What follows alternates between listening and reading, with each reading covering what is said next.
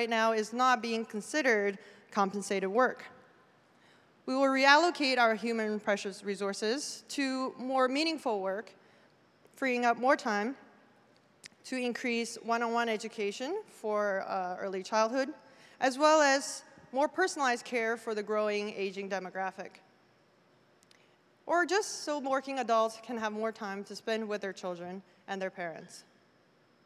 We can invest in human capital and ready them for a new age of jobs that don't exist today, and push our frontiers in technology, medicine, space, so on. So truly, we have a lot to look forward to when it comes to AI. But it's not without its challenges. We'll need to work together and think very deep and hard about the important questions. Should we continue to rely on work to distribute purchasing power? As soaring productivity allows society to provide all its people with everything we need at near zero cost, how do we share wealth and redistribute it? Should we change the way we think about jobs, our purpose, and how we define our lives? These are tough questions, and we'll need everyone's help here today to engage in discussions and present your ideas to steer the transformation, because the true story of AI is still being written. Thank you.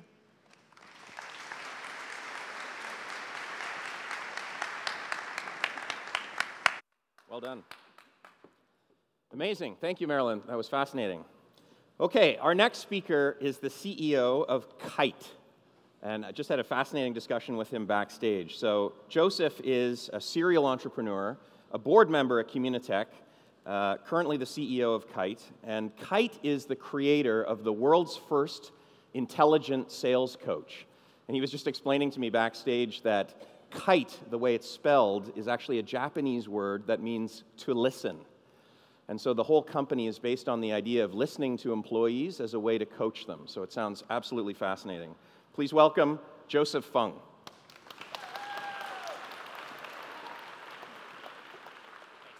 Good luck. There we go. Good morning, everybody. So, I love this quote here. This is the first generation where people will grow up and live and work amongst intelligent machines. And I know I'm excited about that future and what it holds for us, but it also includes some interesting cautionary thoughts and considerations that we have before us.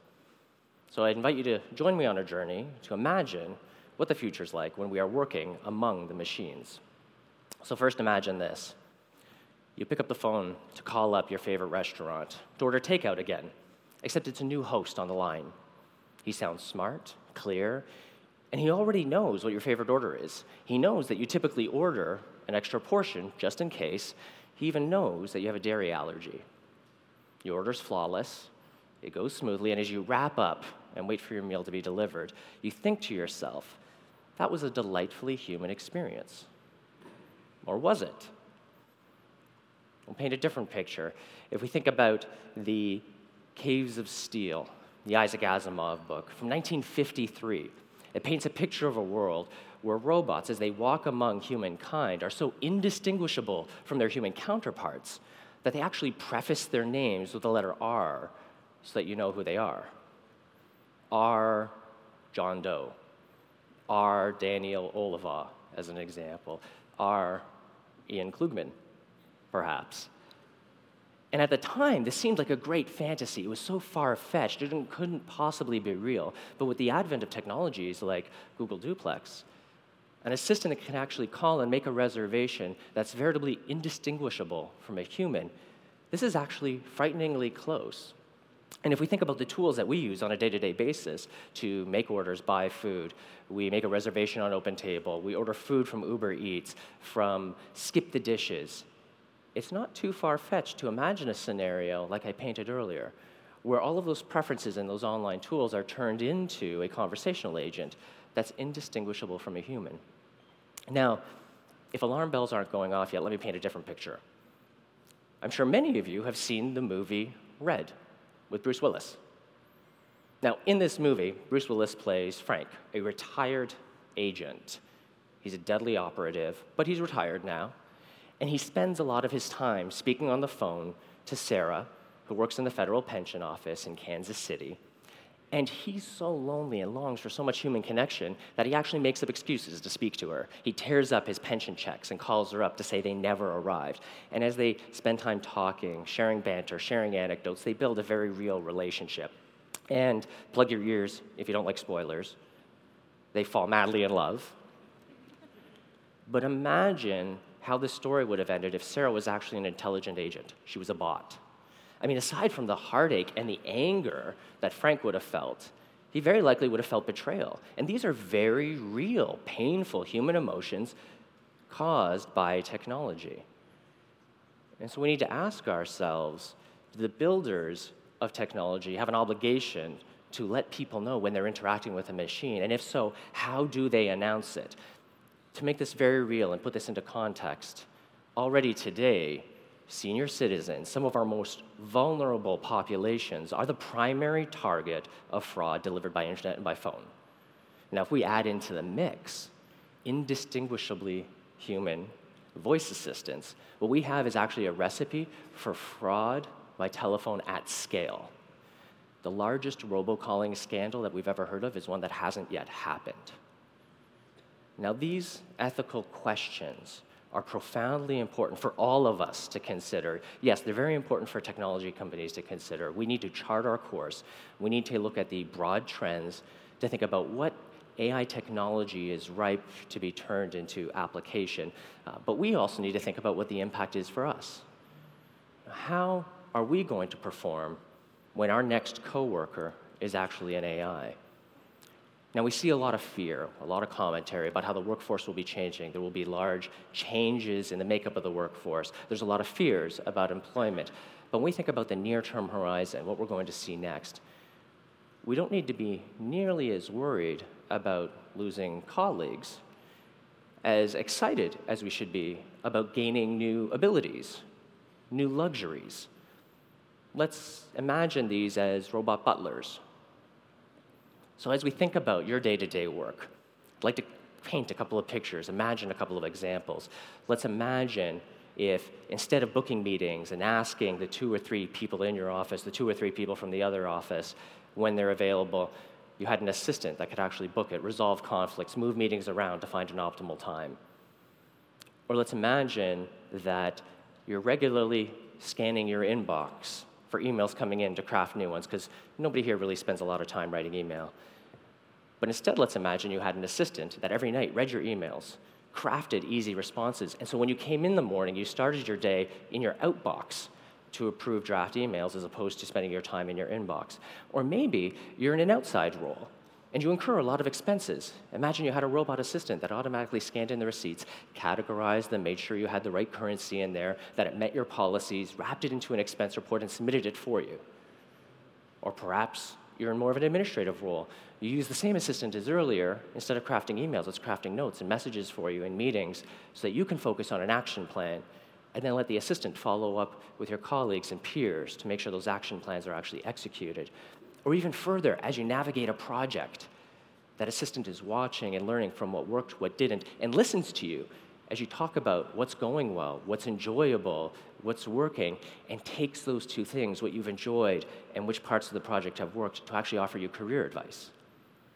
Now, all of these things in the workplace feel like luxuries, but these are things that companies today are working on. The idea of a coach that helps make you more productive is one of the things that our team works on every single day. And so these tools and technologies are going to be very real in your workplace, if you're not using them already, in the very near future. And so to come back to my earlier comment, this is less about which roles are going to disappear and which people won't be my colleague next week. It's really more about how will I elevate my performance. Because if we can each choose the actions that are more effective and the ones that are more meaningful, we'll actually deliver a more human experience. All of the examples that I shared earlier are fairly routine work. We're processing text, we're processing calendars, we're following up on tasks. We kill way too much time doing that stuff. With all of these tools, we'll actually enable people to focus on interpersonal relationships. And so the workplace, the way you treat your customers, the way your vendors treat you, will be dramatically more human, and you'll have an opportunity to perform at a much higher level. Because when you get out of the weeds and you focus on allocating your scarce resources better, and you can focus on choosing your time, what we're talking about is actually allowing every employee to perform as an executive. And when the companies and those employees are better aligned, they're acting as more effective executives. Peter Drucker wrote the book on it. And he's the one who said that culture eats strategy. And what's remarkable about it is when we think about the components that really make someone an executive, Peter Drucker didn't talk about titles, didn't talk about how large your organization was. He talked about the work that you did. Talked about how do you take flexible time and allocate that most appropriately. He talked about the idea of choosing who can contribute to which project or which department can contribute to which project. He talked about mobilizing your own strengths, your team's strengths, the idea of taking information from other parts of the organization, executing decisions, and then sharing it. In effect, that's what we'll all have the opportunity to do. And so, for each of us, we have some very interesting questions to ask ourselves as well. We need to ask ourselves, what does it actually look like when our next coworker is an AI? So to put it in context, it may actually feel very much like driving down the road and then suddenly realizing, hey, that car in the lane beside you is an autonomous vehicle. How are you going to react? Are you going to be worried? Is that car going to stay in its lane? Are you going to be thoughtful? How does that actually work? Are you going to be intrigued? Man, I really want one of those cars. In the workplace, it's going to be very similar. We'll have the same concerns. Should I really ask that assistant this question? Can they do it as well as a human? Are my colleagues going to be offended that I asked an assistant instead of them? These are all very meaningful questions that we need to ask ourselves. And as much as there may be concerns and there may be trepidation, it's in our nature to trust the tools we have. As much as we might be fearful of an autonomous vehicle in a lane beside us, we all trust our GPS to get us here, even if we haven't had the opportunity to see this wonderful facility. We trust adaptive cruise control to keep a distance between us and the next car, or lane assist to keep ourselves in our lane. And so as these tools become available in the workplace, people will trust them, and they'll push the boundaries. And it's not just in the workplace, it's already happening in the home. We already have robots that clean our floors, and we trust them to do regularly, and they buzz our phones when they get stuck. There are tools, AI-driven cribs, that can rock our babies to sleep to make sure that they don't wake up in the middle of the night. And if we're leveraging these tools to be happier at home, why can't we leverage the same type of technologies in the workplace to be more productive and more engaged? And this is what's so exciting about the future. Now, we talk about these as anecdotes. What happens when there's an AI working alongside you? And we talk about how very real, very true, in every boardroom, they're having these conversations. What does this actually mean to businesses? What does this actually mean on a day-to-day basis? We see industry trends like the number of traders hasn't dropped precipitously, but the number of trades happening in stock markets has skyrocketed, while traders are less about executing individual transactions and more about tuning algorithms and models to try and move more effectively. And so yes, our productivity, our work will advance at a terrifying rate, and there will still be a lot of judgment that we need to execute.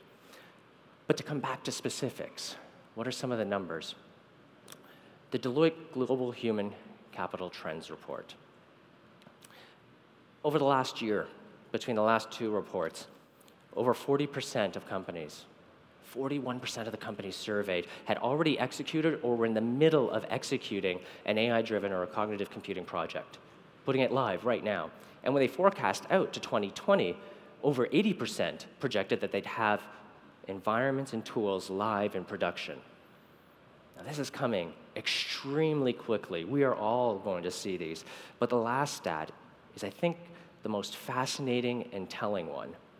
Of those companies, it was only 14% that actually had a plan in place or knew what they were going to do when they had humans, machines, and AI working alongside each other. And when you put these together, and you realize that that difference, that low level of readiness, was the lowest readiness measure that Deloitte had seen in the last 5 years, you realize there's a huge chasm, a difference between how fast we're implementing these technologies and how prepared companies are. And this preparation extends all the way up to the board and the C-level office, all the way down to frontline employees. And so my ask for everybody here is to think about what's that going to be like when you have an AI, when you have a machine that's one of your colleagues and that you're working with. And no, it's not going to come in the vein of replacing Jim or replacing Susan. It's going to come in the form of you suddenly have new capabilities and new tools that you're interacting with. How are you going to do your job better? And what are some of the technologies that you might leverage? So what are some of these things that we spoke about that companies are building right now? I mentioned Kite. We build a coach, an assistant that helps sales reps and service reps deliver instant expertise so they can delight their clients. It's kind of like having a sales assistant just for you.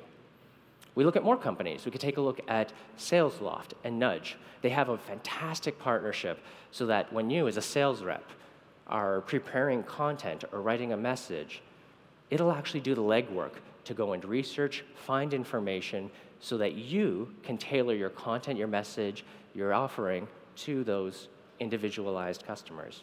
It's kind of like having your own research assistant in your pocket. Or even closer to home, fantastic example, Shopify. We already know that they use data and machine learning to optimize product offerings on their customers' stores.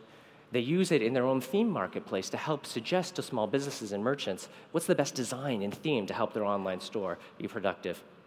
But they also bought a company a couple years ago called Kit, which actually takes a look at the purchases happening on an individual store, the characteristics of the visitors to the site, the marketing campaigns that have worked for others, and will actually suggest that, hey, maybe you should take this product and put it on sale on Facebook to drive your sales.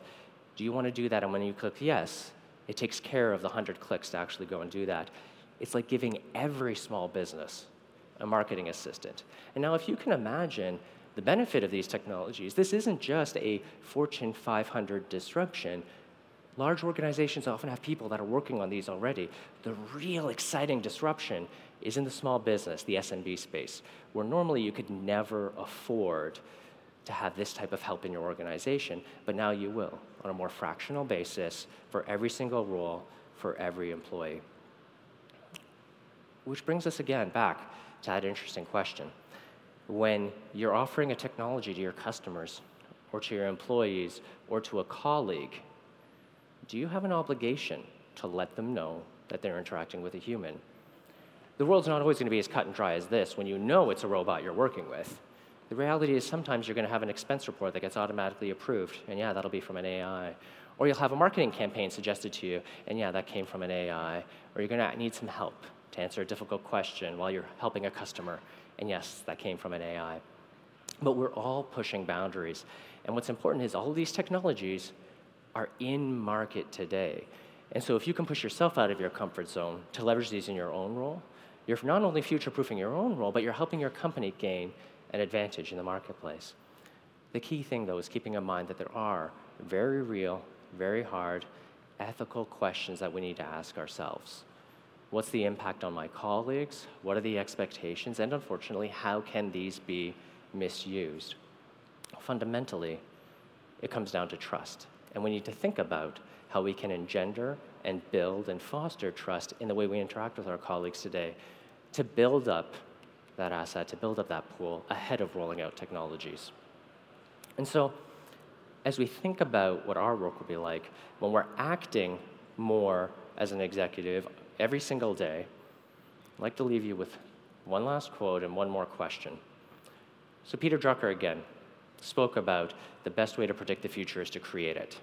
And we're in the middle of that today. When we think about the future of work and working among machines, and we ask ourselves, what's that going to look like? The reality is the onus is on us to create that and to make sure it's a safe and an effective and a very productive environment. And that's what we're all working on.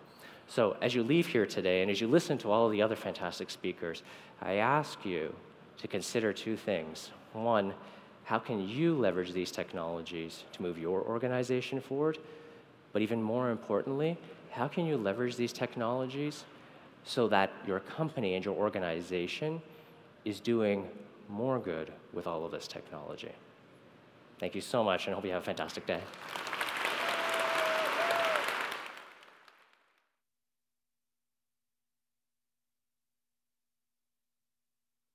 Joseph, thanks so much. That was amazing. Very, very interesting. Are you guys enjoying this? So I absolutely love that it's standing room only in here. Just take a moment to look around. It's standing room only. I was reflecting on a funny conversation I had with Ian Klugman, the CEO of Communitech, about a year ago, where he was first sharing the idea for this conference, and he said, I'm thinking about getting a couple people together in Waterloo next year. So it's nice to meet Ian's couple friends. So thank you, and that was great. And I'd like to move on to the next segment now. So our next speaker is doing something extremely cool. She's working on creating ultra-human-like robots.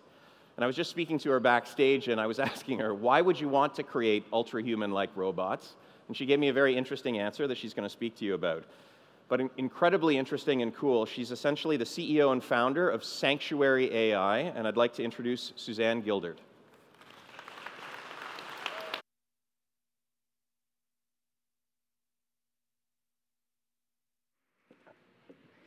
Hi, everyone. I'm Suzanne. I'm founder of a really interesting company called Sanctuary AI, and what I'm going to talk to you about today is something maybe a little bit different than what the other things you've been hearing at this conference. I'm going to talk about something that's a little more future-looking. But first, I want to tell you a story. So I've been building robots for a long time, and I have a little robot on my desk. It's a really simple robot. It's basically just a webcam with a single motor, and it can kind of look around, and it can learn about the things that it's seeing in its environment. So that's pretty cute, like cute little robots. And recently, I was programming this robot to do some interesting things. I was actually programming it to learn about what it was seeing using some of the new machine learning algorithms. And one of the things it was learning to do was play the video game Fung. So I don't know if any of you are old enough to remember playing this video game, but this robot, so it has its little webcam that's looking at the screen, and it has a tiny little lever that it moves around to play the video game. And it was so cute, like learning to play Pong. It was like watching a child learning to play for the first time, and that was really awesome. And usually they don't learn very well using these algorithms, but this one particular time, the robot actually learned to play the game really well. And I was so proud of it. I kind of felt, a very visceral reaction to this cute little robot having learned the thing. And then the problem was, after the experiment had finished, I had to wipe that robot's brain. So that file I'd created, the experiment had been done. It was over. I didn't need that result anymore. I had the result. So I had to delete what we call the mind file. And this is the first time I ever had a kind of like a reaction to doing something in AI that really made me start thinking about the social consequences and some of the ethical questions that might arise when we are developing advanced AI. So that's kind of cute. You might be thinking, okay, this is a sci-fi nerd, obviously. I love sci-fi. And she thinks that this little robot she's made is alive. That's kind of cute, but, I don't buy it. Well, the little robots we're building now, that might be true. But in the future, I think all of us are going to be asking some of these questions. So labs all over the world are creating increasingly human-like robots. It's not just at Sanctuary that we're doing this. There are many, many people everywhere working on this, and this is something that's going to happen. And I'm going to argue it's going to happen sooner than we think. I think within a couple of decades, we're going to have human-like robots walking amongst us. You may not even be able to tell that they're robots. So what kind of things do we need to create human-like robots? Isn't this some crazy sci-fi mission that's going to take 100 years? I don't think so. I'm going to argue there's only 3 things we need to build these systems. One is a human-like body, hardware system, a robot. The second thing is a human-like mind, essentially an AI system. And the third thing, which is really interesting, is a way to put human-like values into these systems that we're building. There have been many advances recently in all 3 of these areas. Hardware is advancing very, very fast. People think robots are these clunky mechanical things that don't follow Moore's law. Well, there have been some recent advancements in things like 3D printing that allow small companies like us to create robotic parts within a day that can now go into adult human-sized robots. Just an example of this, we basically recently got some new 3D printers that are able to print continuous carbon fiber. So prior to this, you'd have to go to outsource to a workshop that had complex CNC machines to machine large pieces of aluminum. It was very expensive. It was very complicated to design for CNC manufacture. What we can do now is design a part for a humanoid robot and print it on one of these printers in a day, and it's strong enough to withstand all the forces that you'd previously have to use metal components for. Oh, and by the way, it's 20% lighter as well. It's like human bone. So hardware is getting there fast. Sensors are getting better all the time. Some of you have probably seen recent videos from companies like Boston Dynamics showing humanoid robots able to run, walk, do backflips, pick up things, even react in a very kind of emotionally interesting way when people kick them and knock them over. So we're getting there with the bodies. The minds is another deal entirely. But those are also improving. With recent improvements in GPUs and algorithms research, we're now starting to be able to get things that are becoming more and more human-like in the way that they're thinking. So there are various different components to AI, like you may have heard of deep learning. It's been quite a buzzword recently. Deep learning is the way that we can take data from all these robot sensors, all the motors and actuation systems on its body, all that data, we can feed it into a deep learning network and actually learn representations of that data that are similar to the representations that humans learn. So every time I hold an object, I'm moving my fingers over an object, and all the little information, the data that's coming from my sensory nervous system is going into my brain, and my brain is creating an understanding of that object as a thing in the world. We can now do that with neural nets. So very soon, we're going to have minds that are becoming increasingly human-like. There are some advances that people are doing now where we're trying to connect symbolic AI, which is what's known as good old-fashioned AI. It's the kind of AI that was being done back in the 50s. People have kind of abandoned that for a while. But now people are looking at how to bring back symbolic AI, merge it with the neural nets and deep learning to create something that works much more similar to the human mind. Another thing we can do is use teleoperation systems. So at my previous company, I worked quite a lot on this technology. We built teleoperation systems for robots that allow a human to wear some kind of exosuit technology where they can take control of the robot, they can see everything it sees and hear everything it hears, and they can act accordingly as though their consciousness has been transplanted into the robot. So that's cool, and you can do a lot of fun things with that.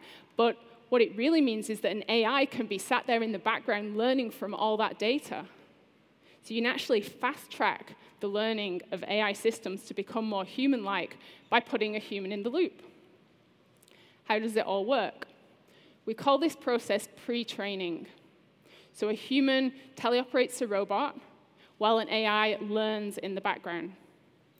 And the AI model learns to try and attempt to control the robot while it's still in its early phases. So what this basically means is if you just take a pure untrained AI and put it in control of a large robot, you have a terrible outcome because the robot smashes things and it damages itself and it destroys itself.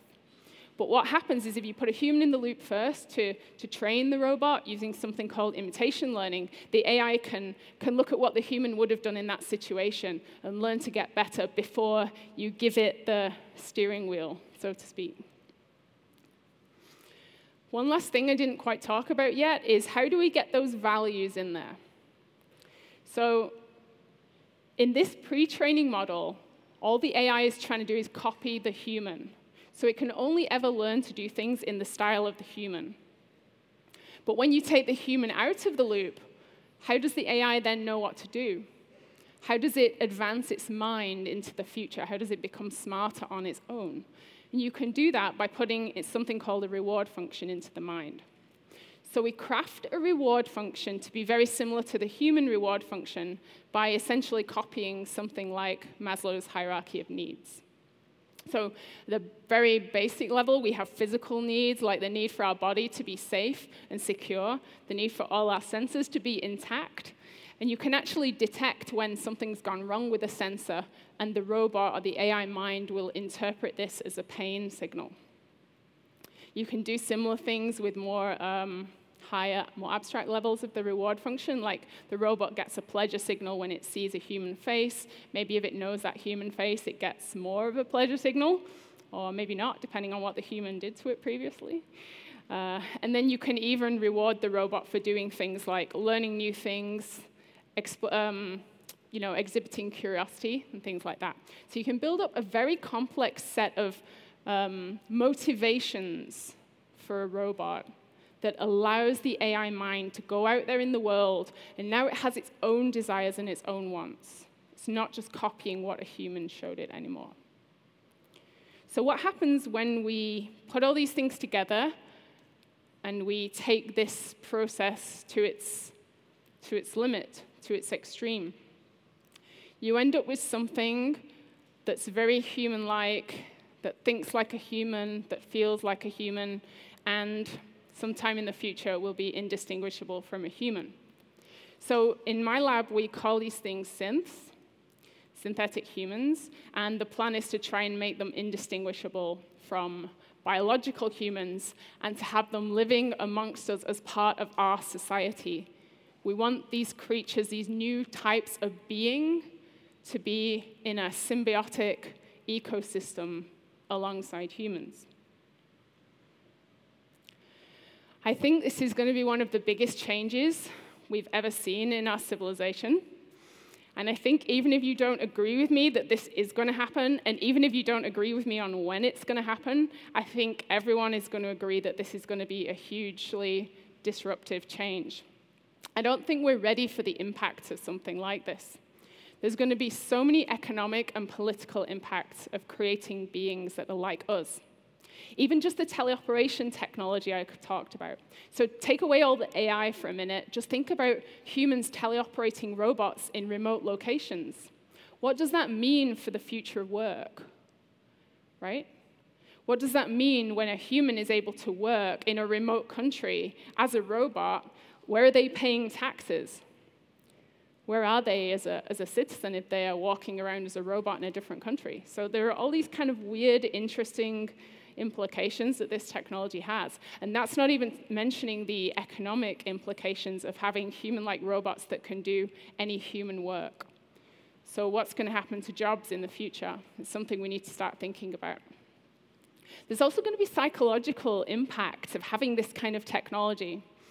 So one of the things we're very used to as humans is being kind of at the top of the food chain. We think of ourselves, very egocentrically perhaps, as being very smart, the most intelligent species. We've built all this amazing civilization. We've built, great societies, discovered amazing scientific facts.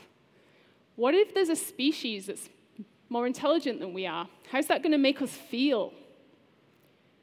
Are we going to feel oppressed?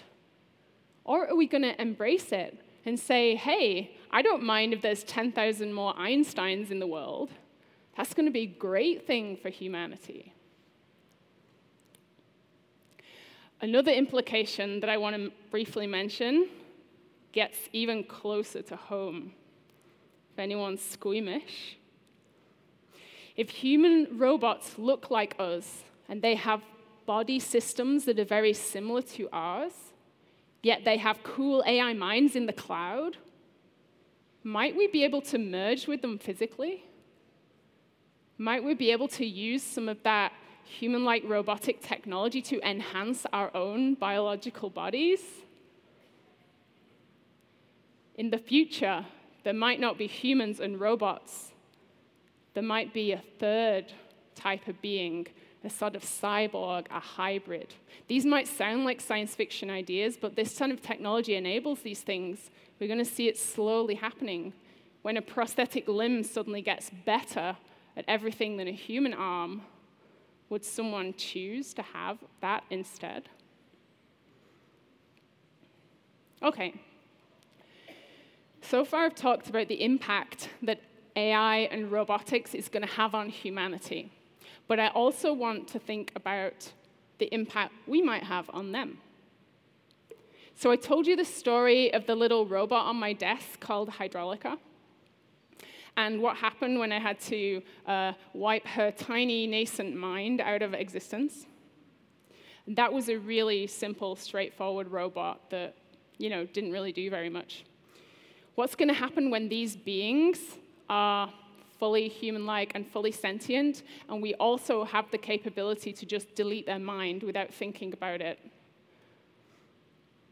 That's going to be something that's possible, and it's going to be something I argue will be very bad for these robots, and we need to really start thinking about how to deal with situations like this. Even now, even when we're doing AI research now, we should start thinking. Every time we sit there about to press that delete button, that should give you a really uneasy feeling. I mentioned this thing about reward functions and reward signals. So we're programming in pleasure and pain into the robot at its very core. Its very being, everything it chooses to do in the world, is based on these reward functions that we put in there. But being good scientists as we are, in order to test these reward functions, we have to put the robot in pain. We have to essentially torture the robot to check that these systems are working correctly. Now, that's okay at the moment because the robots are really simple. The AI minds are nowhere near human-like in their sentience, if you believe they have any at all. But as these things progress further and further, where do we draw the line? When does this become the same as something like experiments on animals? When do we just outlaw it completely because these things are starting to become too human-like to run these experiments anymore? Another thing we need to worry about with ethics, as applied to the AI beings themselves, is thinking about their identities.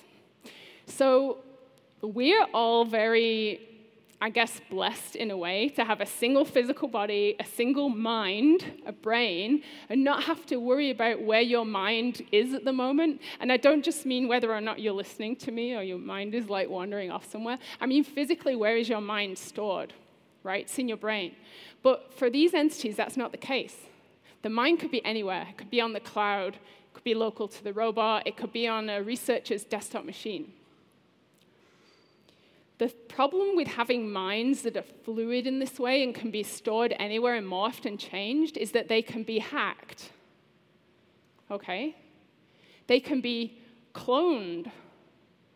So imagine that. Imagine if one day you woke up and you got a call saying you robbed a bank last night, and you were like, what? No, I didn't do that. And it turns out someone had made a mind clone of you that had then gone and done something on your behalf. So there are all these problems with minds being able to be changed, moved, copied, stored, deleted, that we just don't even encounter at the moment because we're locked into this way of thinking about our own biological nature. So I argue that we need to start thinking, maybe not doing quite yet, but just thinking about some of these things that might crop up when these ultra-human-like robots and other kind of AI beings start to come into existence and start to prove to us through Turing tests or other means that they really are sentient, self-aware, they really have subjective experiences, and they really need the same kind of rights that we have. I didn't want to end on a negative note, so what I want to do is just give you some thoughts as to why these kind of beings might be good for our society in the future.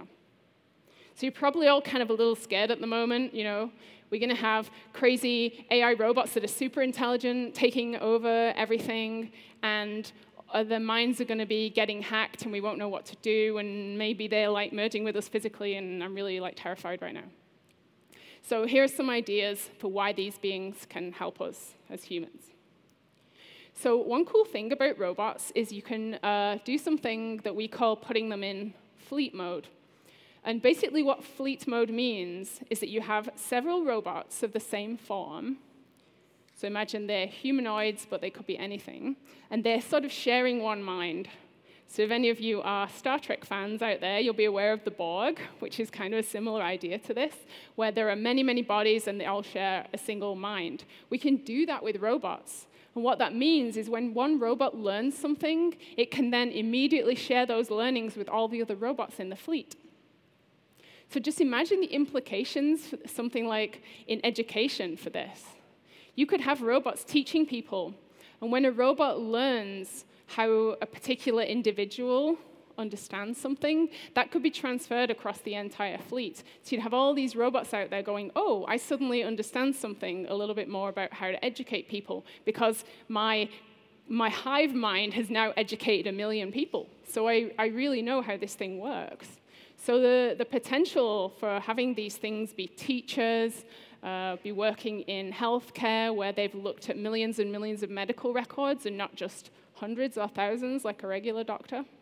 It's just immense. These beings could also issue in a world of abundance, which I'm kind of excited about myself. By that I mean don't be scared about the jobs going away, because if the cost of everything goes to zero, then we'll be in a world of abundance. So we can talk about that later. I already mentioned this idea of transcending biology. Maybe we could merge with these machines and actually become something different in the future. That scares a lot of people, but I'm actually excited about it. You know, why do we age? Why do we have all these horrible diseases that we can't cure? Maybe we could use some of this technology to get around some of those problems. And I just wanted to finish with one of the things that personally excites me the most. So I used to be a physicist. And doing physics is really, really hard for the human mind. I know this, that's why I left the field. My monkey meat brain couldn't do it. So I worked in AI instead. What we're trying to build now is creatures that will be able to have minds of a kind we couldn't even understand. They'll be able to think in 10 dimensions. They'll be able to invent new things that we could never even dream of. So imagine in the future these beings becoming super scientists, making advancements in physics and chemistry and biology, inventing things like warp drives and time travel. That's the kind of thing that gets me excited and makes me get up in the morning and work on this. Thank you.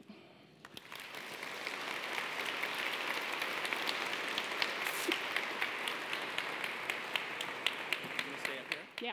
Amazing. Suzanne, that was incredible. Thank you so much. What a fascinating presentation. So listen, we've got a great segment right now, which is another 10 minutes with Suzanne, and we're going to ask her questions. So in a second, yep, there we go. We've got a URL for everyone to log into Slido and ask questions. And I would love to get a ton of questions. You can also upvote them. So I want to choose the most popular questions. And we'll spend about 10 minutes with Suzanne, and I want to explore some of the amazing topics she's talked about. So I'm going to take the liberty of asking you the first question, because this is one that I was sort of thinking about while you were talking. You talked about a day when there could be a robot that is basically indistinguishable from a human. That's right. My question is, how far away is that? Are we talking 2 years? Are we talking 10 years? Dimension it for us. Yeah. And I understand it's a hard question, but roughly. It's a very hard question because things don't really take amounts of time. It really depends on how much resources you put behind something, whether or not governments are cooperative in terms of regulating, and whether or not it's a project that really kind of captures researchers' minds so that it's something they want to work towards. So on current course and speed, let's say. I think on current course and speed, I think within 15 years, we're going to have to start asking some of these questions. I don't think they'll be fully like we are by then, but I think the first kind of sparks of life will have been seen, and we'll be starting to think, maybe there's something here that we didn't think about before.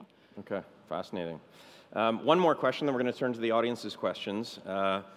I'd like to ask, you talked about sort of a potential of a general AI, a super intelligent general AI that might also have rights, which seems like it could be a dangerous road to go down. And I just want to ask you very specifically, what does the human race need to do today, sort of now, before that future might happen, to make sure that that doesn't go badly? If there were 2 or 3 things that we need to make sure, is it the values that you're speaking about? Is that the key piece? Wow, that's a big question. So one of the reasons I'm working on human-like AI is because I think when the idea that these things need rights starts to emerge, it'll be clear that they're similar to us. So the kind of rights that they need will be similar to human rights. So in a way, I think human-like robots are going to be the easy case.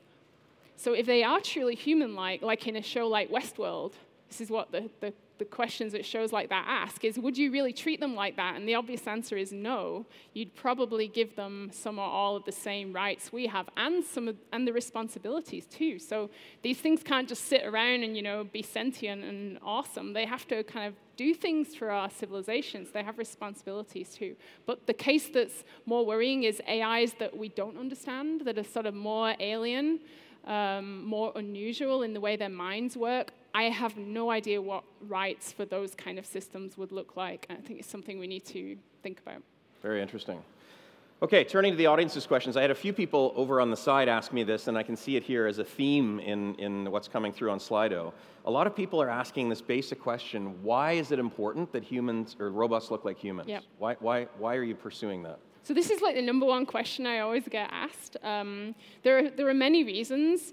The primary reason is the one I just mentioned, which is I think if they look like us and they have similar minds and similar value systems, we'll be able to empathize with them. We'll be able to understand a little bit more about how they work, and that will allow us to understand AI minds in a more intuitive way, I think. So having something that thinks like a human is cool because you can immediately intuit a lot of things about that system's motivations and its reasoning and why it made certain decisions. So that's the main one. But I think also having these things integrate into our society, if they look like humans, I think it'll be easier. So maybe a lot of people here are techies and they wouldn't mind very robotic-looking robots in the home, but there are a lot of people that don't like that at all. They don't like computers and kind of tech and stuff like that. They want something with a human look and feel that they can really communicate with.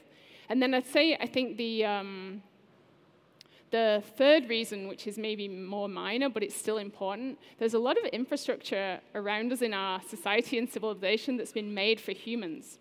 So you can do things like build self-driving cars where you can take out the steering wheel and take out all the human interface, but that's like, it takes billions and billions of dollars to change all that infrastructure. Even things like traffic lights, right? Yeah, that's very interesting. Rip them out. So if you can make human-like robots, those things can immediately go out there into the workforce, do things in our society, and we don't need to really change a lot of the infrastructure. So I see it as being maybe a cool transition period between AI automating everything and where we are today, where there's a lot of things like door handles that are obviously designed for human bodies. Right. Very interesting. So let me pick up with a follow-up question then, and I think this is very interesting, whoever asked this. So let's talk about what the human robots actually would look like. And this person is making the interesting point that entertainment has skewed our perception, right, of what people should look like. There's a lot of beautiful white people on TV, yeah. is what the person asked. So how do you think about issues of discrimination and perception when you create robots? Yep. It's a fascinating question.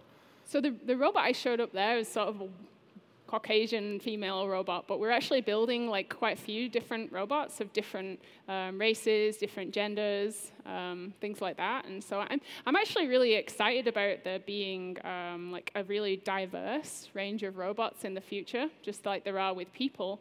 I think a lot of it's going to come from the kind of people that are driving this. So this may be a little bit of a kind of way of getting out of the question. But I think the more diversity we have in tech and in AI and robotics, the more that will be reflected. And is that something actually you're thinking about in your company day to day, this question? Yeah, I mean, we have like over 50% of our staff are female, including all the engineers and scientists. So it's, yeah, I definitely try and hire a diverse team. And I think it's just important to have diversity. Awesome. Okay, next question is about actually building the incredible products that you're talking about. So the few people are interested in understanding what's the tough part. Is it the AI system itself? Is it the hardware? Is it the sensors? Yeah. What's the limiting factor, perhaps? That's all I'll I think the hard part is, at the moment, is the AI.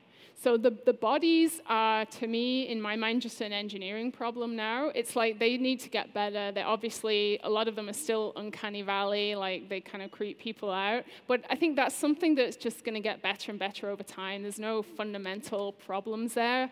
With the bodies, we also just need to do things like make batteries smaller, lighter, more energy dense, but car industry is kind of solving that one for us. So I think all these kind of hardware problems have solutions. Some of the problems in the AI are more difficult. So this idea I was talking about combining like neural nets with more of the symbolic, logic-based AI systems, that's an unsolved research problem. And there are about, I'd say maybe 4 or 5 of these big unsolved research problems in this field called artificial general intelligence that people are only just starting to talk about.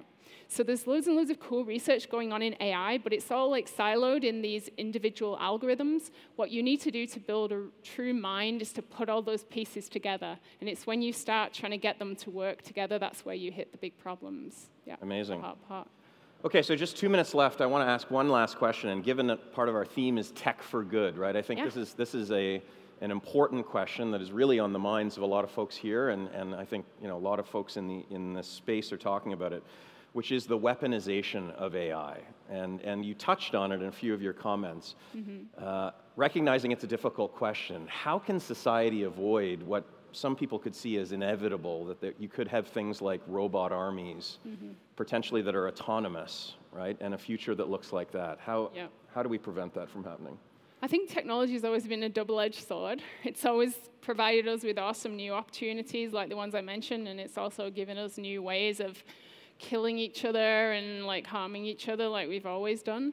I think we really need to look at this as just another advancement, and I think we need to get more, policymakers and decision makers and governments on all scales to start really taking this stuff seriously. I think that's sort of one thing. So just education, having people be aware of what's happening. I'm actually in favor of some regulation in this area, not a lot like we did in some fields of biology where we just stopped, like don't do it, and that's just, I think, too cautionary. I think this is great technology. It could be awesome at solving some of the big problems we have as a species. Like we can't solve things like climate change. Maybe new kind of minds that can communicate instantaneously between other minds in all these different countries might come up with a better global solution. But fundamentally, you're an optimist. Fundamentally, I'm very much an optimist, and if I was to, say how can we ensure that this doesn't go wrong in the future, I think, don't overregulate. Keep in mind that there are really cool benefits and advantages, and I think countries that recognize that will be able to get ahead and kind of own this new technology, and there'll be superpowers if they do it and do it carefully. Incredible, Suzanne. Thank you so much. Thank you. Thank you. Okay, amazing presentation and really fascinating, interesting answers, and I hope you'll take the time to meet Suzanne after and continue the dialogue. So we're going to move on now in our slate of speakers. Our next speaker works at the leading edge of customer experience and has been involved in some amazing companies and brands, retail platforms, both in brick and mortar type applications and also in sort of more advanced e-commerce settings. Ali Asaria is the founder and former CEO of Well.ca. He's also the founder and current CEO of Tulip Retail. But by far the coolest fact that's on my sheet here is that he actually created, I can't believe this, the popular BlackBerry game Brick Breaker, which is like totally incredible. So please welcome Ali Asaria.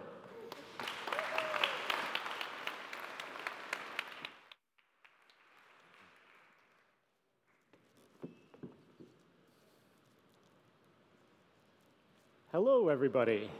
I always get introduced with the Brick Breaker story, so maybe you want to know a little bit about it. The funny thing is now when people introduce me with it, I can tell what age people are, because if you're younger, you have no idea what Brick Breaker is. I was so proud when I made Brickbreaker. It actually was stolen from me by RIM, so I made it on my own time as a co-op student. And then one day I got a call from RIM Legal while I was at school, and they said, "You built that on like work computers, right?" And I was like, "I don't. Oh shoot!" And all of a sudden it was on 150 million BlackBerries. I was so proud of myself. There was articles about Obama playing it and being addicted to it. I remember Googling it, like it's like Googling myself, but I was Googling Brickbreaker, and I made it to Urban Dictionary. And Brickbreaker is actually a word in the Urban Dictionary, but if you look it up, it's actually, the definition of it is actually to go to the bathroom. I think the actual phrase in Urban Dictionary is like, I had really bad Mexican food last night. I was playing Brickbreaker all day. Okay, so anyway. So I work at a company called Tulip, and what Tulip does is we're partners with Apple. We work with very large retailers and basically large enterprise companies that have large frontline workers, like large frontline staff, and they're all trying to understand how they adapt those workers in this kind of next generation economy, right? And so there's a whole bunch of things I learned as I built out Tulip. One of them is that retail workers is actually the largest job by headcount in North America. And so a lot of my time is spent talking to leaders of large companies, thinking about how these massive job and workforces will be reinvented as automation, e-commerce, and robotics kind of disrupt the workforce. And so I wanted to pick up a lot on the last talk, but really focus on this idea of what does the future of work look like in a post-automation, post-AI world. To start, I mean, we have to think about what work means if we're going to talk about what the future of work means. And I think one of the mistakes that we often all make is that we think of work as that which we do to get paid. But it's actually sort of the inverse, right? We should think of work as a priority. And currency is only just really defined as a way to exchange labor. And so when we think of work, I'm suggesting that we should think of work as that which we do and that which we value in each other. And so it's really, how do I value myself and how do I value other people? That's what I do as my job. And that ends up being, in a value-based society, our placeholder in our world. And so the future of jobs is a lot about the future of what we value in each other and how we hold ourselves in the future of society. And so we think of like these three mega trends, right? The first is automation. That's what we're living in right now. The second trend being kind of robotics, and the third trend being AI. I kind of wanted to build a model and work with you on the future of what those technologies look like over time and how human jobs will transform in those different periods, right? We're really living in this model in phase 0, which is this idea that automation is disrupting massive workforces. Let's look at like what those numbers look like. So this is a slide from McKinsey. It's showing that over the next 30 years, they predict 375 million jobs will be disrupted and basically erased through automation. That's a massive, massive number. There is precedence for this, though. If you look if you look at this graph, actually, it's showing that from 1850 to 2015, here's the makeup of jobs in US society. That massive light blue chunk that's shrinking in a really rapid way, that's people who work on farms. And so if you look at agriculture, it basically shrunk by 55% over that kind of 1850 to 2015 period. This is actually the same graph. It's just another view of that. This is service jobs versus goods-producing jobs. The highlight of this is actually another, I'll show you another view of that same graph. The highlight of this graph is that when all those jobs disappeared, it wasn't that a whole bunch of everybody became unemployed. What happened is new jobs replaced them in their place. And so what happens is we have all these independent coffee shops in a time when before everyone would have been working in a farm. What we see with jobs is that as we remove this like manual labor from as a job category, we start finding new ways to value each other, and the new jobs take their place. And that, in the past, that's been in the service industry. But the disruption that we're seeing now through automation is going to happen in a much tighter time frame. My talk's not going to talk about what happens at the micro level. At the micro level, a whole bunch of people are going to get unemployed, and it's going to be horrible. People will lose their jobs, and it's going to be very difficult. At the macro level, though, there's actually sort of a positive story, and you may have heard me talk about this before, so I'm going to zoom through this a little bit. But the theme being that jobs actually don't go away. You'll hear people in this AI community talk about a post-job economy, and I'm saying that's a misnomer, and you shouldn't really say that, because when you say post-job, you're saying post-valuing each other, and I don't think I want to. I don't believe that's where our society is going. But we have to believe that the way we value each other will change as manual routine tasks get erased from what we need to get from each other, and then we start emphasizing the more human, creative, and cognitive aspects of humanity. but society has to keep moving. And so in this kind of phase, the second phase of like AI, which I'm describing as directed AI, think of examples like what we're seeing right now, where you can really direct AI at a specific problem. Say, look at all of these radiology scans and tell me if this person has cancer, but they're really focusing on this very specific problem. In that world, we're not just disrupting manual labor, we're actually disrupting a lot of the creative and, like, think of medical tasks and cognitive tasks that humans have. And so what you'll see in this pattern of the future of jobs and the future of AI is that the robot keeps taking away from us one thing that we used to love doing and value in each other, and we have to replace that with another thing. But it's sort of positive, because the original things that the robots are taking away from us are kind of menial. They're repetitive, they're non-cognitive. And so now all of a sudden, in the past, farmers and retail workers were disrupted, but all of a sudden now doctors are disrupted. In this first phase, though, it's still positive, right? You still need the doctor to empathize with the patient. And so the doctor is now using the tool and saying to the robot, look, you've seen every single scan that's ever happened in the history of humanity. I maybe only have seen 100,000. I'm going to trust the robot to tell me if this person has cancer, but then I'm going to translate what the robot is saying to the patient, because I still need to have empathy and care. And so these jobs kind of transform, and even jobs like software developers and doctors will start to have a big section of automation and robotics and AI in them, but this job still exists. We start emphasizing empathy, creativity, and personality and relationships. And so this is, in the past, if you've heard me talk, this is really where I usually end, right? The idea that it's actually sort of positive. As automation and directed AI replace those parts of our jobs which are menial and repetitive, we get to be better humans. We get to believe, value, and pull from each other those things that are less robotic, less mechanical, and kind of at in this nomenclature, right, like higher level.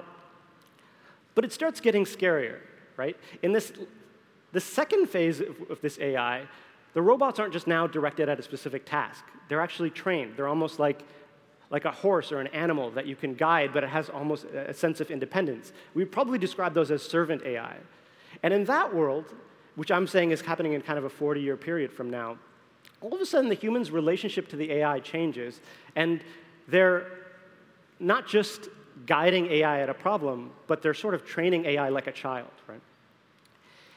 And what this starts to reveal is one of the, I think, the elements of humanity that we often kind of forget about and think about just in the past, in how work has transformed humanity in general.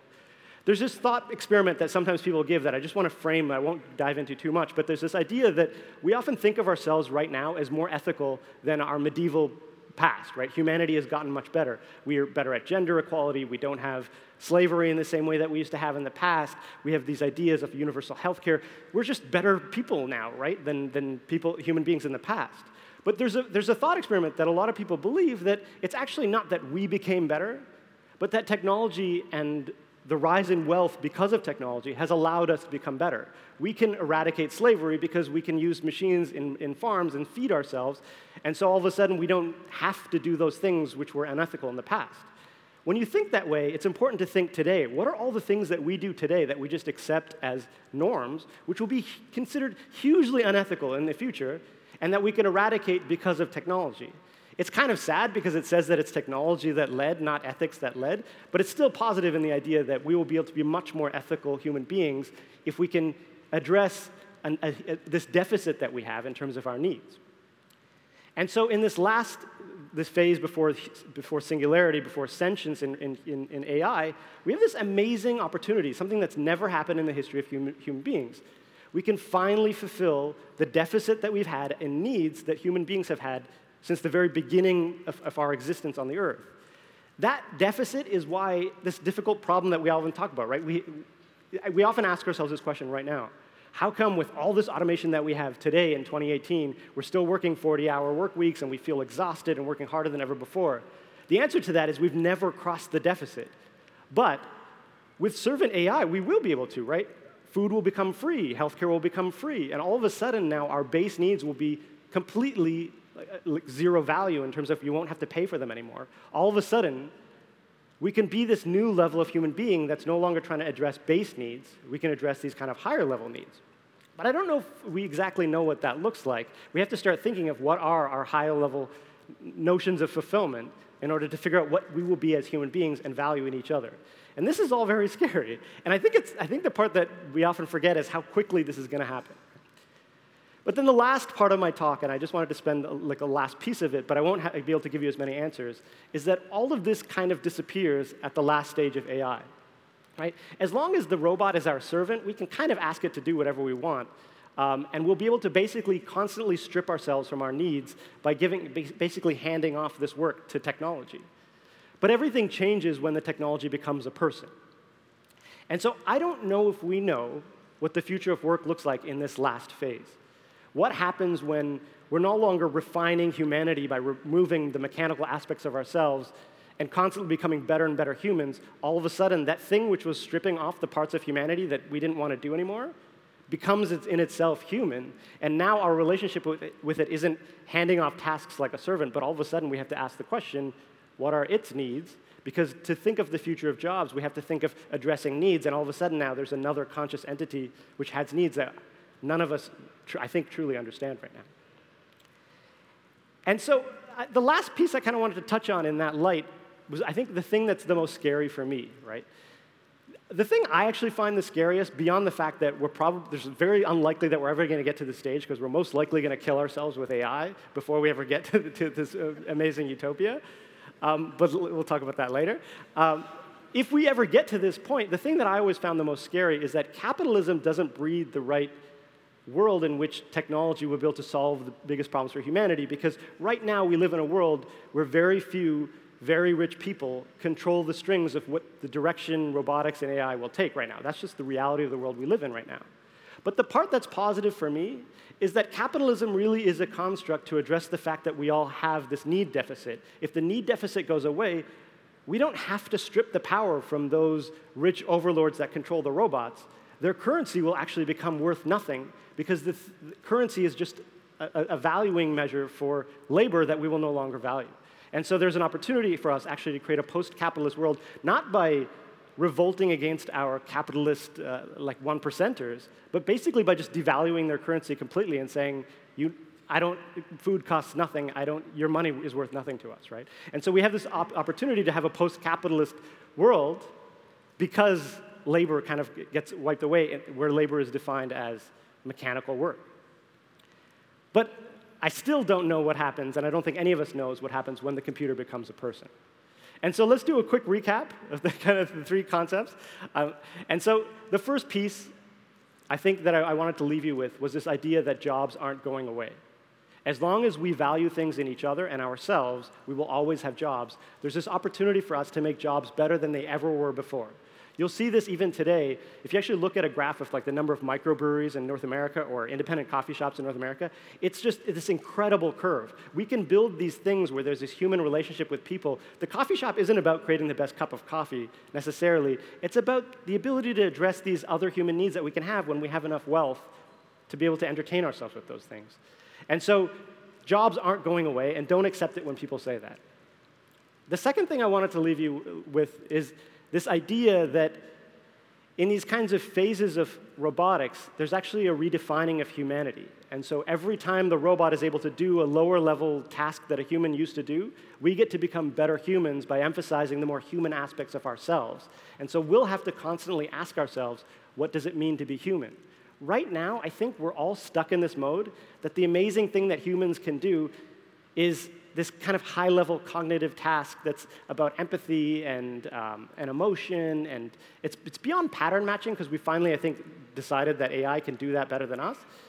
But at some point in time, even those things will get stripped from us.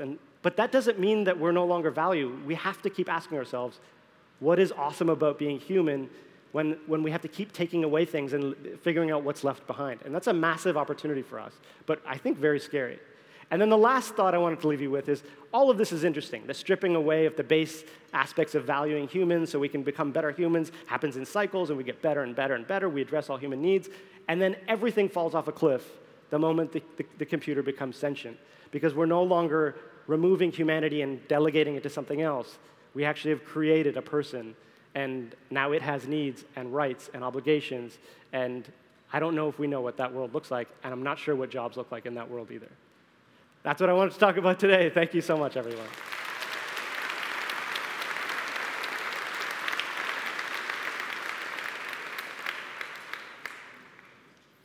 Thank you. That was awesome. I don't think we have, do we have time for questions right now, team? No, I don't think we do. We're going to take some questions from you later. Thank you so much. Thank you so much. Thank you, everyone. Thank you. So, Ali, I love the presentation. I particularly love the idea that as AI develops, it's going to actually force humans to rethink what makes us human, right? Fascinating, fascinating topic. So thanks so much for a great presentation. Okay, we're going to switch gears a little bit. We've heard from a number of entrepreneurs and people who've built businesses and are building businesses around AI and machine learning. We're going to switch gears and we're going to talk to someone on the academic side. And I'm really excited in this presentation to get a bit of a different perspective. So I want to introduce Marcel O'Gorman. He's a university research chair and director of the Critical Media Lab at the University of Waterloo. Essentially, his academic work is about exploring the impacts of technology on the human condition. So I was just joking with him backstage that he's not chosen a small topic. I asked him backstage, is he an optimist or a pessimist about the future? And I loved his answer. He said, I'm neither. I'm a realist, and I focus on evidence, and I think that we should slow down and be more thoughtful about the future. So I thought that was a great answer. So he's here to discuss why we should take a multidisciplinary approach to AI that will both sustain people and the planet. Please welcome Marcel O'Gorman.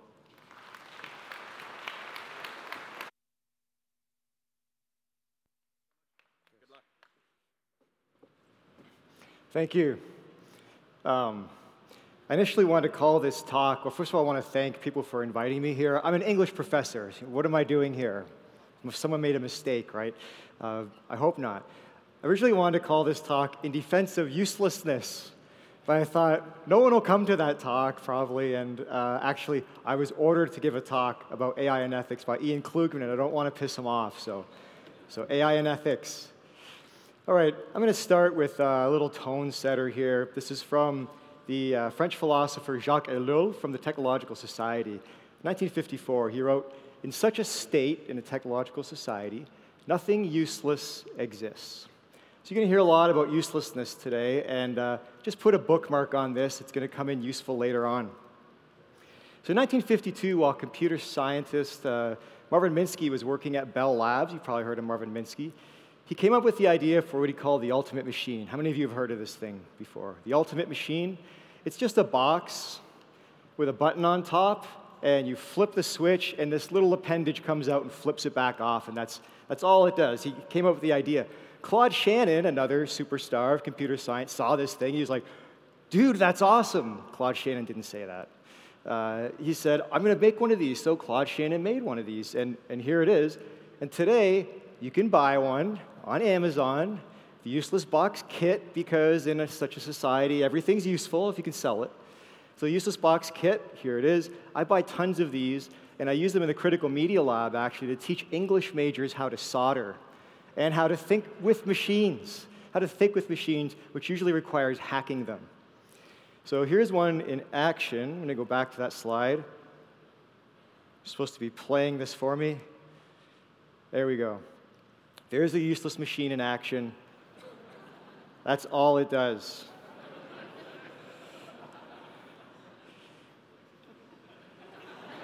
That's where it gets fun. Okay. What's interesting, Arthur C. Clarke used to hang around Bell Labs. He's a science fiction writer. And when he saw this useless machine on Claude Shannon's desk, he wrote in his journal, the psychological effect, if you do not know what to expect, is devastating. There is something unspeakably sinister about a machine that does nothing, absolutely nothing, except switch itself off. It's a famous quote. It's on Wikipedia now, I found out. It's kind of weird because when Clarke wrote this, there were a lot of machines that switched themselves off. Okay, Norbert Wiener, in his famous 1948 book on cybernetics, had written about the bimetal thermostat, which is basically a small machine that turns another machine off, and the steam governor, which is the idea behind negative feedback that powers cybernetics. These are machines of their own agency. They shut themselves off when they're supposed to. But for some reason, Clarke was taken by this ultimate box. It's different. In fact, it's not useless at all. It's actually useful as a prototype.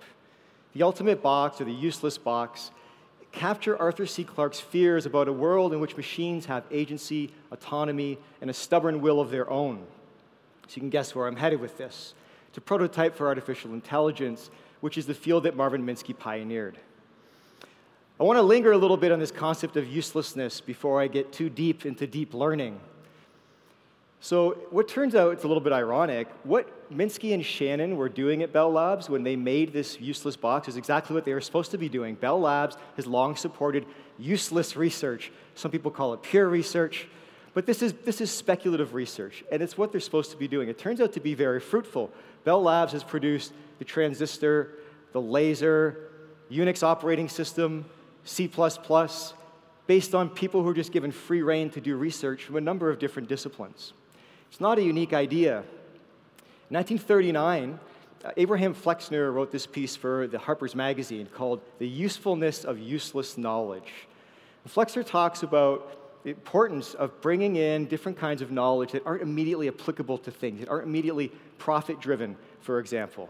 Flexner wrote, "I sometimes wonder whether there would be sufficient opportunity for a full life if the world were emptied of some of the useless things that give it spiritual significance.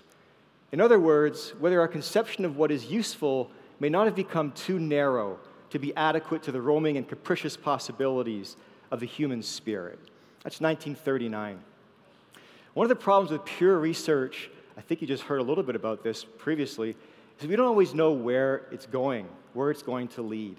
And this becomes obvious when you look at who became the director of this institute at Princeton from 1947 to 1966, this guy, J. Robert Oppenheimer.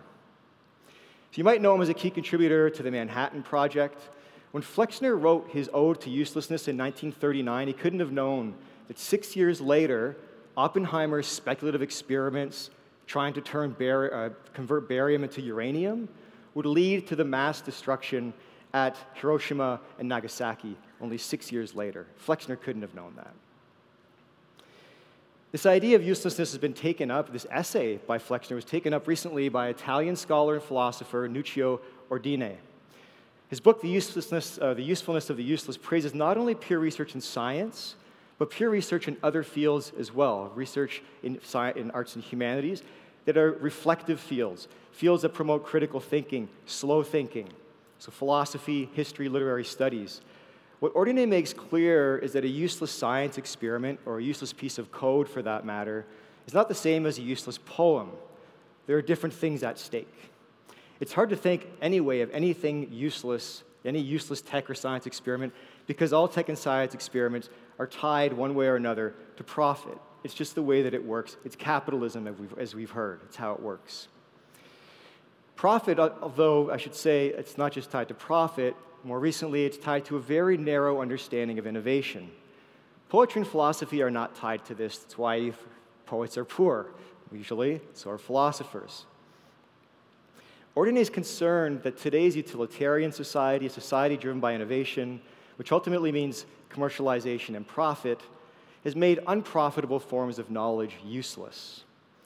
He wrote, in the universe of utilitarianism, a hammer is worth more than a symphony, a knife more than a poem, and a monkey wrench more than a painting.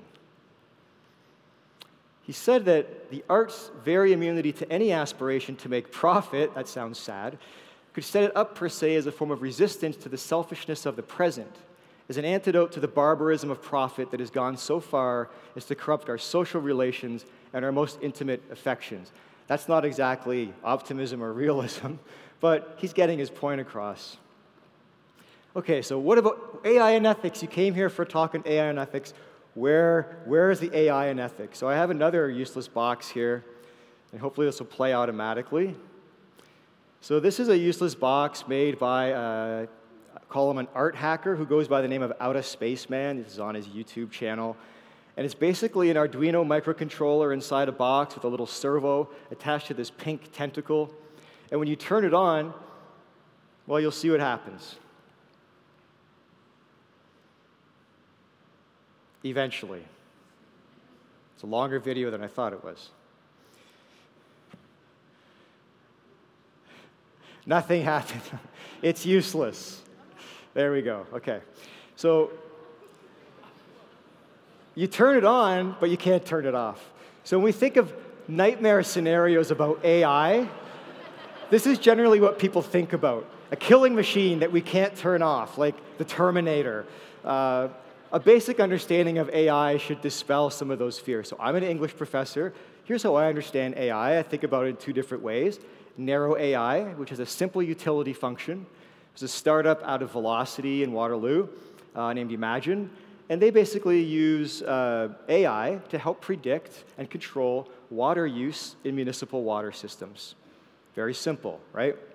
Another narrow AI, it's a project that we did in my lab called Teat Tweet, which basically takes data produced at a robotic dairy farm, integrates it into live tweets from cows so that they can deliver the message of cows to the masses. And that's a simple utility function. A little bit useless. So strong AI is something different. Strong AI, basically, you can imagine an AI that exceeds human intelligence, that has some form of autonomy even, some form of agency. It's more general. It's a general utility function. And we have these nightmare scenarios, science fiction, Westworld, and Black Mirror, but we don't have to turn to these to come up with potential dangers of AI. And in fact, doing this might actually be the wrong thing to do.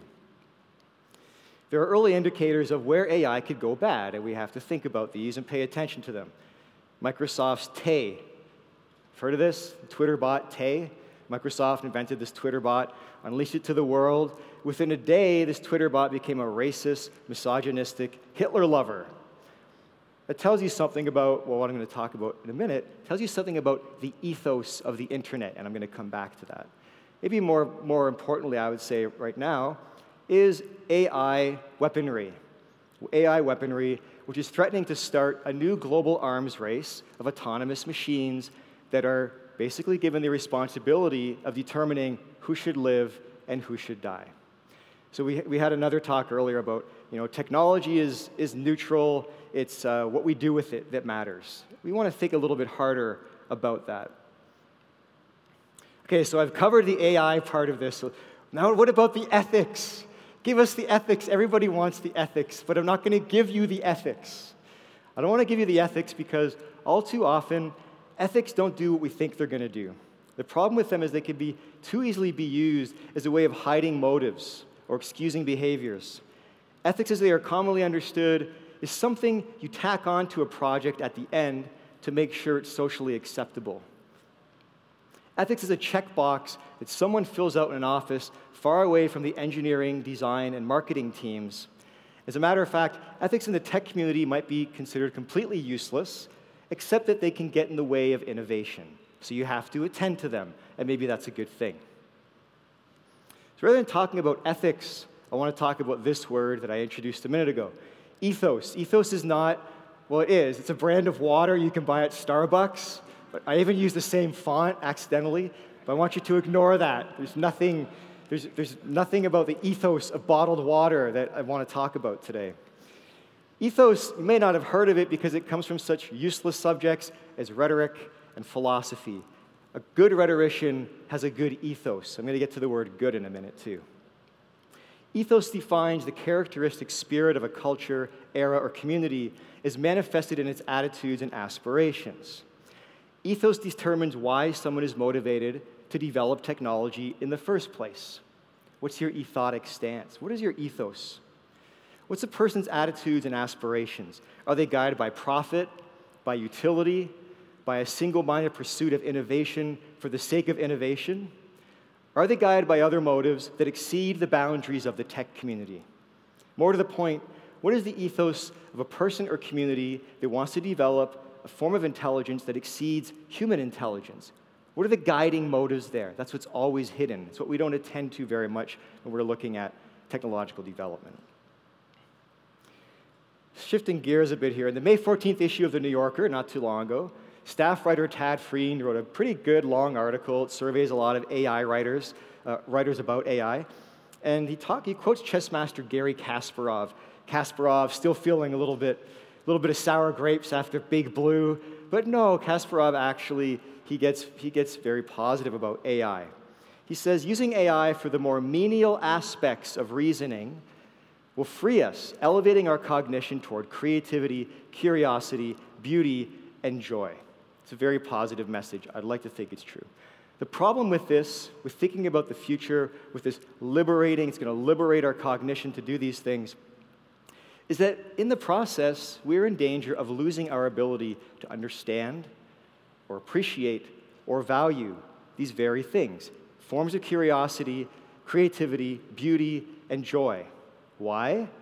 Because we've become accustomed to view them as useless, because they fall outside the parameters of what we see as useful. If you really want to achieve general AI, I'm going to tell you the secret. Here today, any AI scientist, I'll tell you the secret to achieve general AI. The secret is to make a machine that exceeds the intelligence of humans, make humans that think more like machines. And that's going to solve the problem. If we promote an ethos that asks humans to ignore extremely complex but seemingly useless things like philosophy, art, literature, or social justice, things that are very hard to program into machines, then we'll take a giant leap toward achieving general AI. Just got to get rid of those things. But what would be the cost? Rather than leaping forward all the time, we might want to stop and actually look around us a little bit. I mean, even literally, well, you can look around this room, but even just geographically in this region, look around us.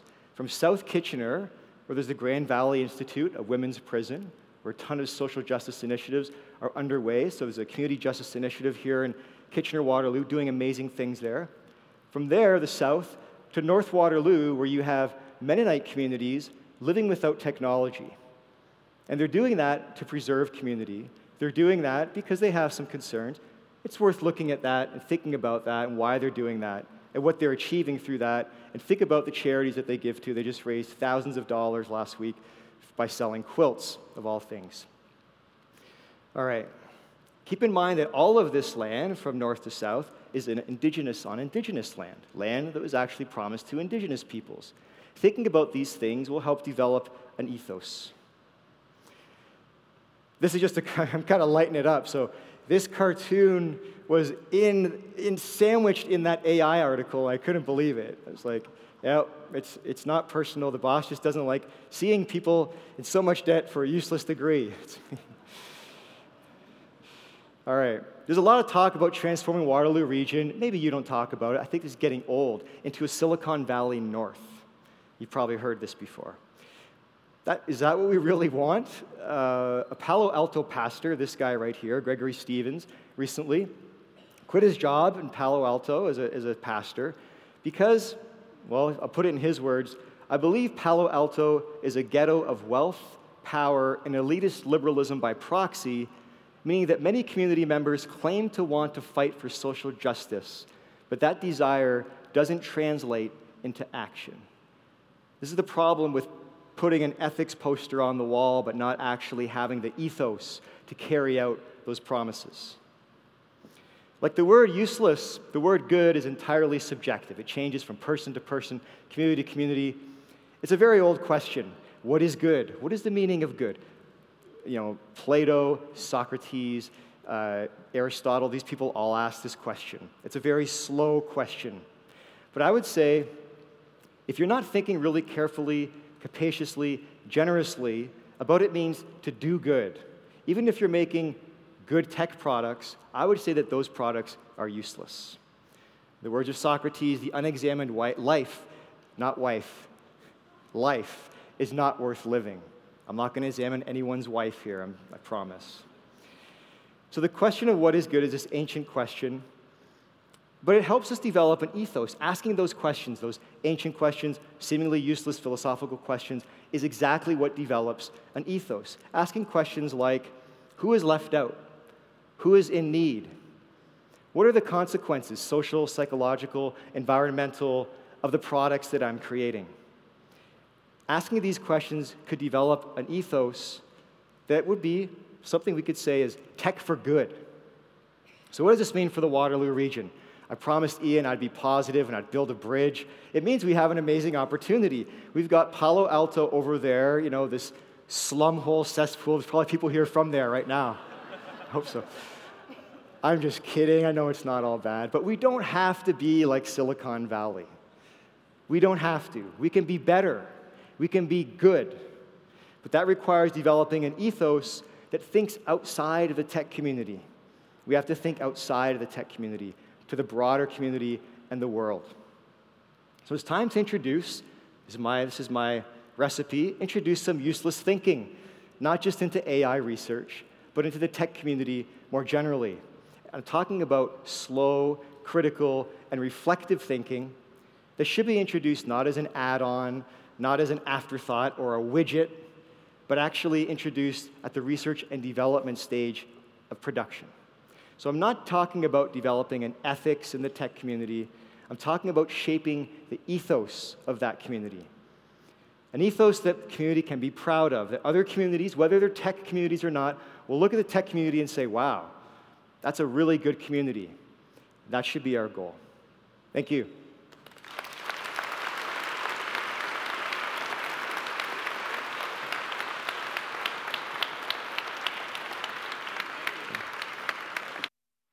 That was amazing. Amazing. Marcel, thank you so much. That was amazing. Did he say he was an English professor? Only here in Waterloo would the English professors be so fascinating. So that was amazing. Thanks so much. I had to listen to that 2 or 3 times, but I wish I went to Waterloo because that was amazing. Okay, I want to keep moving on. We've got 2 more speakers. So our next speaker is the founder and CEO of Neuro, and I want to say a little bit about him. He's a pretty amazing guy. I've been speaking to him backstage. He brings more than 20 years of expertise as an entrepreneur, a big data scientist, and a designer of human-computer interaction in the fields of applied neuroscience and neurotechnology. This guy is seriously fascinating. What I find most interesting about him is he's working on an incredibly noble mission, okay? And I'm going to let him tell you more about it, but essentially, he's helping incapacitated patients communicate through technology, through sending neurological signals.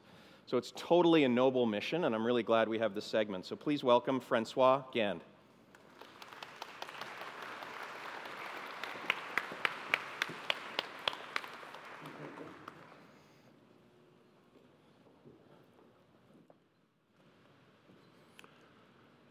There are millions of individuals whose lives have been shattered, either due to a sudden accident or an unfortunate illness. Many of them have lost the ability to communicate, either temporarily or permanently. My name is Francois Gand, and I am trying to resolve this with our team. The largest population group that we define as being touchless and voiceless are stroke patients. Those individuals have aphasia, or the inability to communicate or speak adequately, and that population is growing. There are 17 million new first-time stroke that will happen this year worldwide. That's a new stroke every 2 seconds. We define 33% of those people need some help. At Neuro, we've realized that certain neurological signals from the frontal part of the human head were allowing us to communicate and control a computer system. It's my pleasure to introduce you to Henry Evans. Henry is a TEDx speaker and a past CFO in Silicon Valley. But at 40 years of age, he was hit by a stroke and became paralyzed and mute. Let me show you very briefly what we do when we met Henry last month.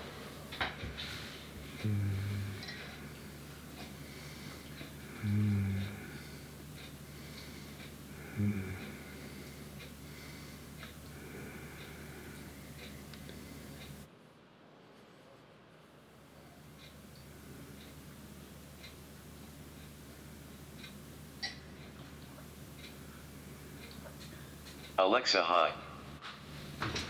Hi there. What we've done in this very short clip is take the neurological signal live from this individual fully independently without training or calibration and had him interact in such a way that those neurological signals were captured and give us certain signatures. And those signatures give us insights and trends as to what this individual is about. Data that really we've never had the ability to obtain prior. And regardless as to how you manage that data, you can associate it via different type of machine learning models, and fundamentally look at objects, so to speak, that are telling us more about that individuals. What if we could use those neurological signals in cases such as PTSD? What if we could define certain actions to take prior to some dramatic consequences? We have reached a point now where technology is just no longer a single input device. It is a bidirectional tool that we can utilize for us to learn more about a larger part of the population. And fundamentally, in terms of healthcare, are we going to have AI ultimately dominate and make decisions for us? Will the doctor become blurred in this ecosystem? If we do want precision medicine, if we are all waiting for the right type of medicine to cure us, are we going to be trusting this artificial intelligence? Ultimately, the amount of information that we're going to be collecting could be extremely useful. However, if you look, for instance, in Europe at the GDPR that has just taken place a few days ago, that data may no longer be there if your life is in danger and AI requires it. I will leave you with a positive note where, ultimately, in the case of a stroke patient, you may go to a point where life is meaningless. But what if we could change that? Go to Alexa, the first one, to get the music, number 1. Alexa, play some top 40. Top 40 from Spotify.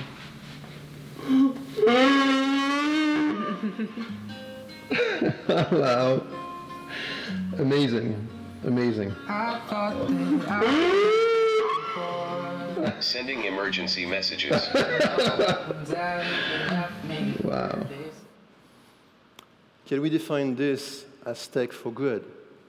Are we affecting these individuals who technically is mute and paralyzed and now has the ability to, as a human being, talk to an AI system, which itself talks to another AI system and comes back with positive messaging? My name is Francois Gand. I'm the founder and CEO of Neuro. I thank you very much. I am available afterwards if you have any questions. Have a great conference. Thank you.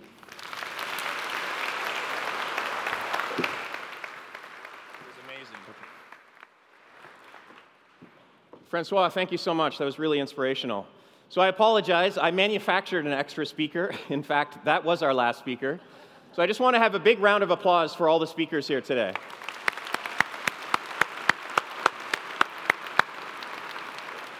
And I'd really like to take a moment to thank our major sponsors, CN, the Globe, Perimeter Institute, and Shopify.